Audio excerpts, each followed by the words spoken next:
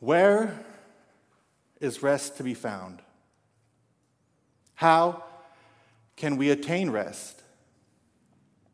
Now, to be clear, I'm not talking about physical rest. No, I know where to find physical rest. When my body is exhausted, when the physical burdens of the day have worn me out, when my muscles and bones ache and I'm feeling weary, I know where to find rest. Usually if I can take a hot shower, kick my feet up on the couch, and binge watch Netflix or read a good book until I fall asleep, then more than likely I will wake up feeling refreshed. That's simple. But where do I go? What do I do when it is my soul that is exhausted? Where is rest to be found for a weary and burdened soul? Where do we go, Grace, when the guilt and shame of our sin has left us in misery? Where do we go when the pain and suffering of living in a fallen world among fallen and sinful people, that includes us, has left our souls weighed down? Where is the rest that our souls need to be found? There are so many people in our world today, both inside the church and outside the church, who need to be reminded or need to hear for the first time where true rest can be found.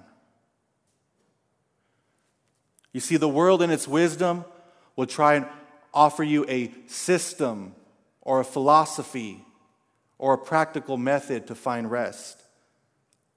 But as Christians, we know that there is nothing in this creation, nothing designed by man or conceived by him that can carry the burden of what your soul truly needs.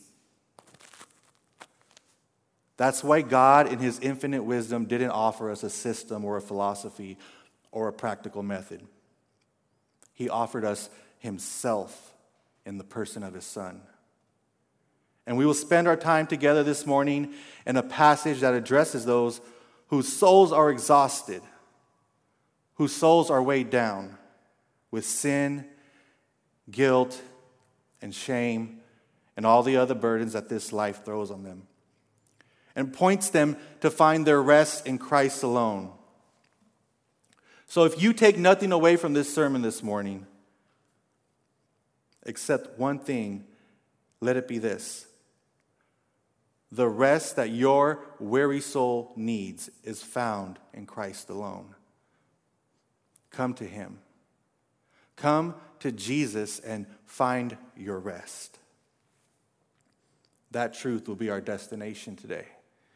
So open your Bibles to the Gospel of Matthew. We'll be in chapter 11 from verses 25 to 30 this morning, in what is probably one of the most well-known passages in the Gospels. Hear the word of the Lord. At that time, Jesus declared, "I thank you, Father, Lord of heaven and earth, that you have hidden these things from the wise and understanding and revealed them to little children. Yes, Father, for such was your gracious will. All things have been handed over to me by my Father, and no one knows the Son except the Father. And no one knows the Father except the Son, and anyone to whom the Son chooses to reveal him. Come to me, all who labor and are heavy laden, and I will give you rest. Take my yoke upon you and learn from me, for I am gentle and lowly in heart, and you will find rest for your souls. For my yoke is easy and my burden is light." Now, the first thing I'd like to speak on in this passage is that if we are to find rest in Jesus, if we are to come to him, we first need the Father to graciously reveal him to us. Now let's look at the first two verses of this passage again. At that time, Jesus declared, I thank you, Father, Lord of heaven and earth, that you have hidden these things from the wise and understanding and revealed them to little children. Yes, Father, for such was your gracious will. Now, the first three words of this passage, at that time, hints at the fact that what Jesus is saying here is connected to the passage that preceded it earlier in this chapter. So in order to fully understand what is going on here and to know what Jesus is giving thanks and praise to his Father for, we need to go back and familiarize ourselves with what preceded these verses. We need some context. So follow me for a moment back to verses 20 through 24. Then Jesus began to denounce the cities where most of his mighty works had been done, because they did not repent. Woe to you, Chorazin! Woe to you, Bethsaida! For if the mighty works done in you had been done in Tyre and Sidon, they would have repented long ago in sackcloth and ashes. But I tell you, it will be more bearable on the day of judgment for Tyre and Sidon than for you. And you, Capernaum, will you be exalted to heaven? You will be brought down to Hades. For if the mighty works done in you had been done in Sodom, it would have remained until this day. But I tell you that it will be more tolerable on the day of judgment for the land of Sodom than for you. So in this passage, we see Jesus pronouncing these woes and indictments and judgments against these cities in and around Galilee, where Jesus had come through and preached the gospel of the kingdom, that the kingdom of God is at hand, and the proper response to Jesus and his message is to repent and believe. That's a major theme in this gospel. And he performed miracles in these cities. He healed the sick, and he healed the paralyzed, and he casted out demons. He preached a message and performed the signs that declared that God, Yahweh, was at work in their midst. And what was their response to all these mighty works? Admiration for Jesus? Maybe. Amazement of Jesus? Probably. But the Son of God was not looking for admiration or amazement from his audience. The result he was seeking was repentance. And the people in these cities did not repent. And he goes on to tell them that on the day of judgment, it will be more tolerable for those notoriously evil Gentile cities than it will be for those Jewish cities who had heard the message, seen the miracles, witnessed the Messiah at work, and yet, blinded by their own worldly wisdom and arrogance, did not repent. And so what's Jesus' response to all that? In verses 25 to 26, he turns and he offers a prayer of praise and thankfulness to his Father.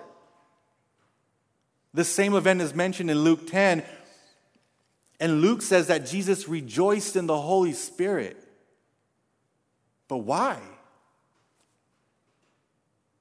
Why in being rejected, why in having these cities remain in their unrepentance, is Jesus praising and thanking his Father?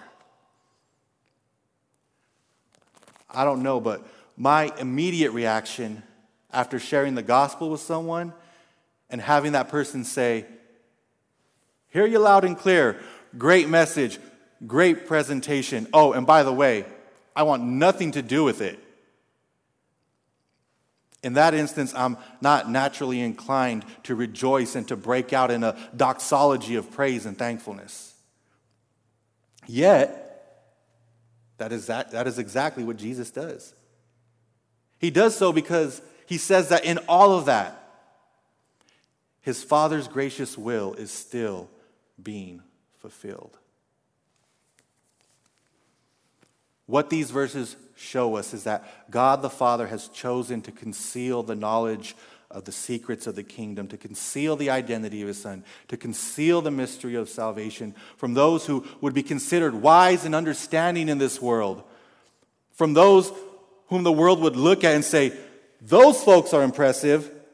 I could see how God wants them on his team. And he has chosen to reveal them to little children, those whom the world would overlook. I mean, when you think about it, the majority of those who follow Jesus, when you look at his disciples, not very many of them would be considered impressive in the sight of their peers.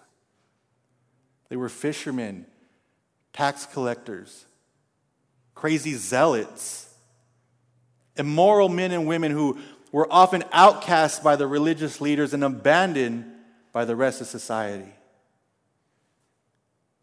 And Jesus looks at them, this ragtag group of rough around the edges folk, and he praises his Father for them. He gives thanks that these are the people that his Father has given to him. Now, as a side note, this isn't to say that God never saves those who are wise, educated, or arrogant and prideful. Look at the Apostle Paul. He was definitely all of those things. But here's the point Jesus is making here. No amount of human wisdom or cleverness has ever contributed anything to the salvation and rest that Jesus alone provides. And on the other end of things, there is none of such a lowly status that they would ever be prevented from entering into the salvation and rest that Jesus alone provides. God does not save his people because of anything in and of themselves. He saves us despite ourselves. He saves us because he is gracious. I don't know what it is, but there is something about human knowledge and worldly wisdom that makes it so difficult for those who possessed it to trust in Jesus. The Jews who rejected Jesus back then and all people who have rejected him to this day all have one thing in common. They trust in their own wisdom, their own knowledge. Don't get me wrong, I'm not saying that wisdom and knowledge are evil or sinful in and of themselves. In fact, wisdom and knowledge rooted in the truth of God is to be pursued. It's the wisdom and knowledge of the world that we're speaking of here. And by them, no man will ever see the kingdom. And the Bible seems to teach that when sinful human beings lay hold of that type of wisdom, they often tend to be filled with pride and arrogance. And actually, that can lead to God opposing them and hardening their hearts. Instead, we see more often than not God calling those rather average folks into his kingdom. As it says in 1 Corinthians chapter 1, verses 26 through 29. For consider your calling, brothers. Many of you were not wise according to worldly standards. Not many were powerful. Not many were of noble birth. But God chose what is foolish in the world to shame the wise. God chose what is weak in the world to shame the strong. God chose what is low and despised in the world, even things that are not, to bring to nothing things that are, so that no human being might boast in the presence of God. God has chosen out of this world a people for himself that the world itself would have never chosen, so that God and God alone will get the glory for our salvation. God and God alone will get the praise for the rest that he gives to weary sinners. And so he reveals his Son, the source of our rest, to those who could have never discovered him on their own. That is glorious news. That is grace. Being wise and understanding in the worldly sense, or wise and clever, or wise and educated, as other translations say, had absolutely no bearing on our coming to Christ. It wasn't because we had anything to offer God or because we were such awesome people. It wasn't because we just get it and other people don't. It had absolutely nothing to do with us and everything to do with grace. It was by grace alone, and praise God for it. Listen, church, this is not a knock on any of us here. But I'm sure we can all agree that we did not come to Jesus by our own human wisdom. If you are a child of God whose sins have been forgiven, and you've been justified and declared righteous, it is because our God is gracious and merciful, and he has condescended, he has stooped down low to us, and it pleased him to reveal his Son to us and to offer us the rest that is found in Christ alone. Had God not revealed his Son to us, we would have never found him on our own. I'm fully convinced by Scripture and the experience of my own depravity that had he not, by his grace, revealed the beauty of his Son to me, I would never have come to him. I would never have come to him. I was a fool who thought himself to be wise. My assurance, my hope was in my own wisdom. And you know where that got me? In prison. And it wasn't until years later when, in grace and mercy, he revealed his Son to me by the power of his Holy Spirit. He opened my eyes to his goodness. He showed me my sin and my need for his Son. He gave me spiritual life, and he renewed my will and enabled me to respond to him in faith and repentance. And in him, I have found rest. It was all by his grace from start to finish. Had he never revealed his Son to me, I would have never came to him. Nobody here would have. But because he is the sovereign Lord of heaven and earth, and because he is gracious and merciful to weary sinners, he has revealed his Son to us, and we, like Jesus, can now respond with praise and gratefulness, and we can rejoice in the Holy Spirit that he has called us, and by his grace, we can come confidently to him and find rest. So come to Jesus. Secondly, as much as we need the Father to graciously reveal his Son to us, we need the Son to graciously reveal to us the Father. Verse 27 reads, "All things have been handed over to me by my Father, and no one knows the Son except the Father, and no one knows the Father except the Son, and anyone to whom the Son chooses to reveal him." So if we keep in mind from verses 25 through 26, Jesus tells us that it is the Father who graciously reveals his Son to us. He, by the power of his Spirit, opens our eyes spiritually so that we can see the Son for who he is, and he enables us now to freely come to him in faith and repentance. Now, as we read in verse 27, Jesus turns to his disciples and declares that in the authority that the Father has given him, he then, by his grace, must reveal the Father to us, making known to us what the Father is like. Jesus is saying, nobody knows me. Nobody sees me for who I truly am except my Father in heaven. And nobody sees him and knows him like I see him and know him. You want to know what God is like? You need to come to me. He's telling his disciples here that if they truly want to know God, they can't go to the Pharisees or the scribes or the teachers of the law or the philosophers of their day. Their knowledge is incomplete and lacking, and all they can offer weary sinners is more law, not rest. They need to come to Jesus. Jesus is describing here the depth and the bond and the exclusivity of the relationship between God the Father and God the Son. This is a relationship that no one else in all creation experiences.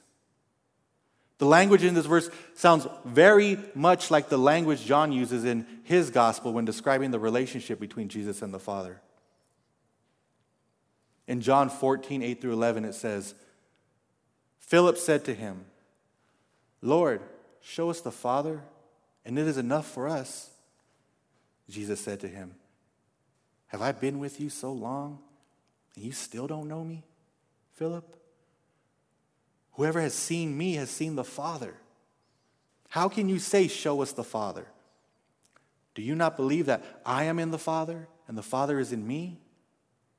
The words I say, I do not speak on my own authority, but the Father who dwells in me does his works. Believe me that I am in the Father, and the Father is in me, or else believe on account of the works themselves. There is no knowing God apart or separated from knowing Jesus Christ. You want to experience the rest that only God can give? You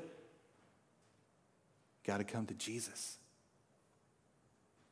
That was the message for Jesus' disciples then, and it's the message for us today. If we want to know God, the Father, we must come through God, the Son. We need to come to Jesus. He is the way, the truth, and the life, and no man comes to the Father except through him. But coming to the holy and righteous God of all creation can be intimidating for weary and burdened sinners. These folks that Jesus was speaking to couldn't even measure up to the Pharisees' standards. They were looked down upon by the religious leaders. They spent their life being told by the wise and understanding people of the world that they were unclean, unfit, and unworthy. And now they're expected to draw near to a holy God through Jesus? This brings me to my final point. What draws weary and burdened sinners to seek rest in a holy God is to know that in being holy, he is also gentle and lowly. Look at verses 28 through 29. Come to me, all who labor and are heavy laden, and I will give you rest. Take my yoke upon you and learn from me, for I am gentle and lowly in heart, and you will find rest for your souls.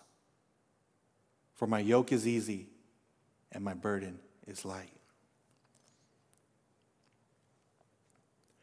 In reference to this passage, theologian and author of Gentle and Lowly, Dane Ortland says, in the one place in the Bible where the Son of God pulls back the veil and lets us peer down into the core of who he is,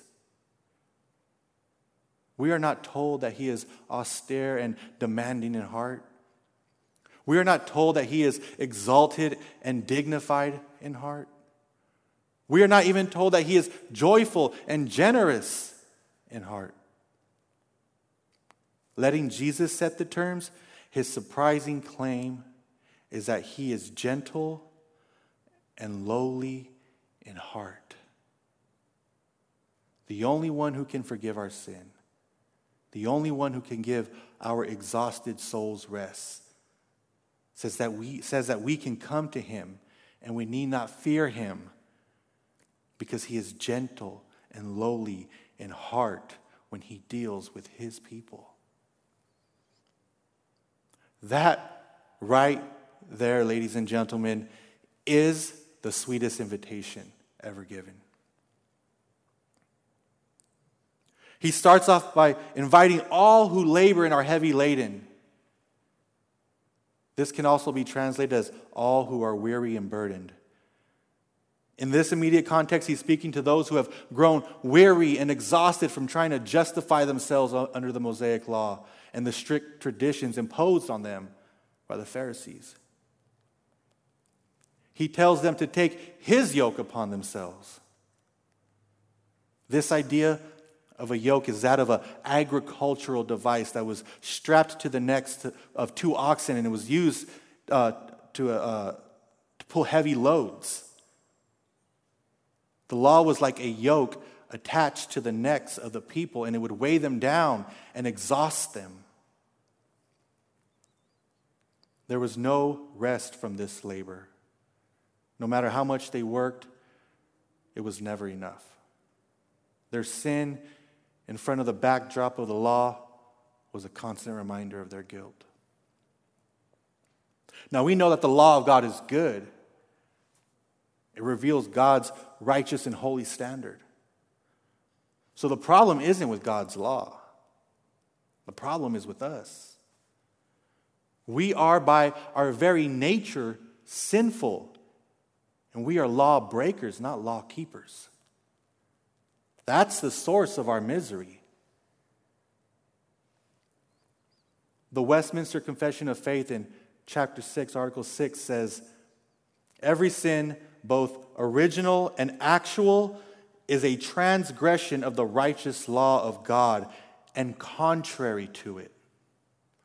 Therefore, every sin in its own nature brings guilt upon the sinner, on account of which he is bound over to the holy wrath of God and the curse of the law.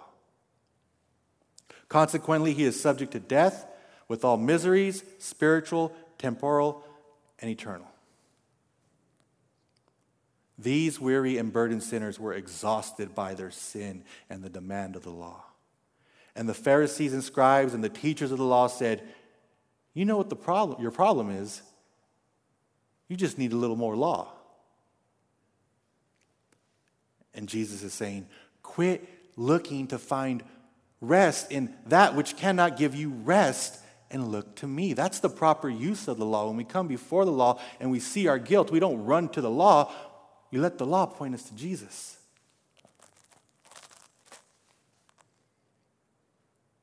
Jesus says, come to me, and I will give you rest. Take my yoke upon you.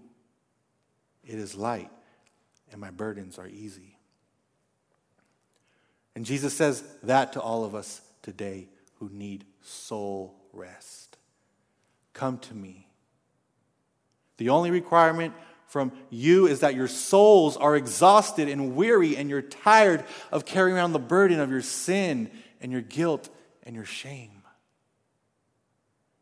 Jesus is the law keeper who says to all of us law breakers that we can find rest for our souls in him because he has paid the price for our sin. He took upon himself the yoke of the law and absorbed the wrath of the Father that was meant for us at the cross. So that now we can come to him and take upon his yoke. A yoke that he shares with us. We're yoked to him. We're in union with him. And whatever he calls us to do, we know that he will empower us by his grace to do it. He will teach us, and he will instruct us, and he will be our guide. And he will do it with gentleness because he is a kind master. Come to him. He and he alone can give you the rest that your soul needs. Maybe you're listening today and you don't know Christ as Savior. You don't have the type of rest that only he can give. You may have an understanding that there is a God, and in either word or deed or thought, you've fallen short of his standard, and you know you are guilty. And you've sat through this sermon, and you've heard the invitation that he offers. And I pray, as you should pray, that the Father, by his grace, through the power of his Holy Spirit, would reveal his Son to you, and that he would grant you repentance and faith. That rather Jesus saying to you one day, woe to you, you would come to the realization today and say, woe is me. And run to him. He will not turn away any who come to him. So come to him today. Come to Jesus and find rest for your soul. He will breathe new life into you. He will put his Spirit inside you. He will not only forgive your sin, but he will remember it no more. He will impute to you his righteousness, so that now when the Father looks at you, he doesn't see your sinfulness. He sees the perfect obedience of Christ, and he will call you his child. God, I pray you come to him. The only thing that you must bring are the empty hands of faith and a weary and exhausted soul. Come to Jesus. He's gentle. Or maybe you've been a believer for a while now. It's okay. You can still come to him. I'm sure that there is still some sin in your life that you need to lay down at his feet, that you need to hand over to him. And you can do that confidently and with assurance that he will not be harsh with you. That sin was already paid for at the cross outside Jerusalem 2,000 years ago. You can come to him. He is pleased when his people come to him with their sin, with their worry, with their fear. He takes all the weariness and all the burdens and he gives them more of himself. And here's the beautiful part of that. Since Jesus is infinite and we as his people are finite, guess what? That means that there is always more of him to be had by us. So come to him. Christian, come to Jesus today, tomorrow, and forevermore, and rest in him. Let me leave you with this quote from Charles Spurgeon. Do not tell me that there is no rest till we get to heaven. We who have believed in Jesus enter into rest even now. Why should we not do so? Our salvation is complete. The robe of righteousness in which we are clad is finished. The atonement for our sins is fully made. We are reconciled to God, beloved of the Father, preserved by his grace, and supplied by his providence with all that we need. We carry all our burdens to him, and we leave them at his feet. We spend our lives in his service, and we find his ways to be of pleasantness, and his paths to be paths of peace. Oh, yes, we have found rest unto our souls. I recollect the first day that I ever rested in Christ. And I did rest that day. And so will all of you who trust in Jesus as I trusted in him. Let us pray. Father, we thank you for the rest that you have provided for us in your Son, Jesus Christ. We are so grateful that our rest in him isn't dependent on anything in and of ourselves, but solely on your sovereign and gracious will. What a beautiful and marvelous plan of redemption it is, Father, that you are the God who keeps covenant with your people. The salvation for us that you had ordained in eternity past was fully accomplished at Calvary by your Son 2,000 years ago. And today still your Holy Spirit is applying that work to your people as you call and reveal your Son to them. Thank you, Lord. In your Son's name we pray. Amen.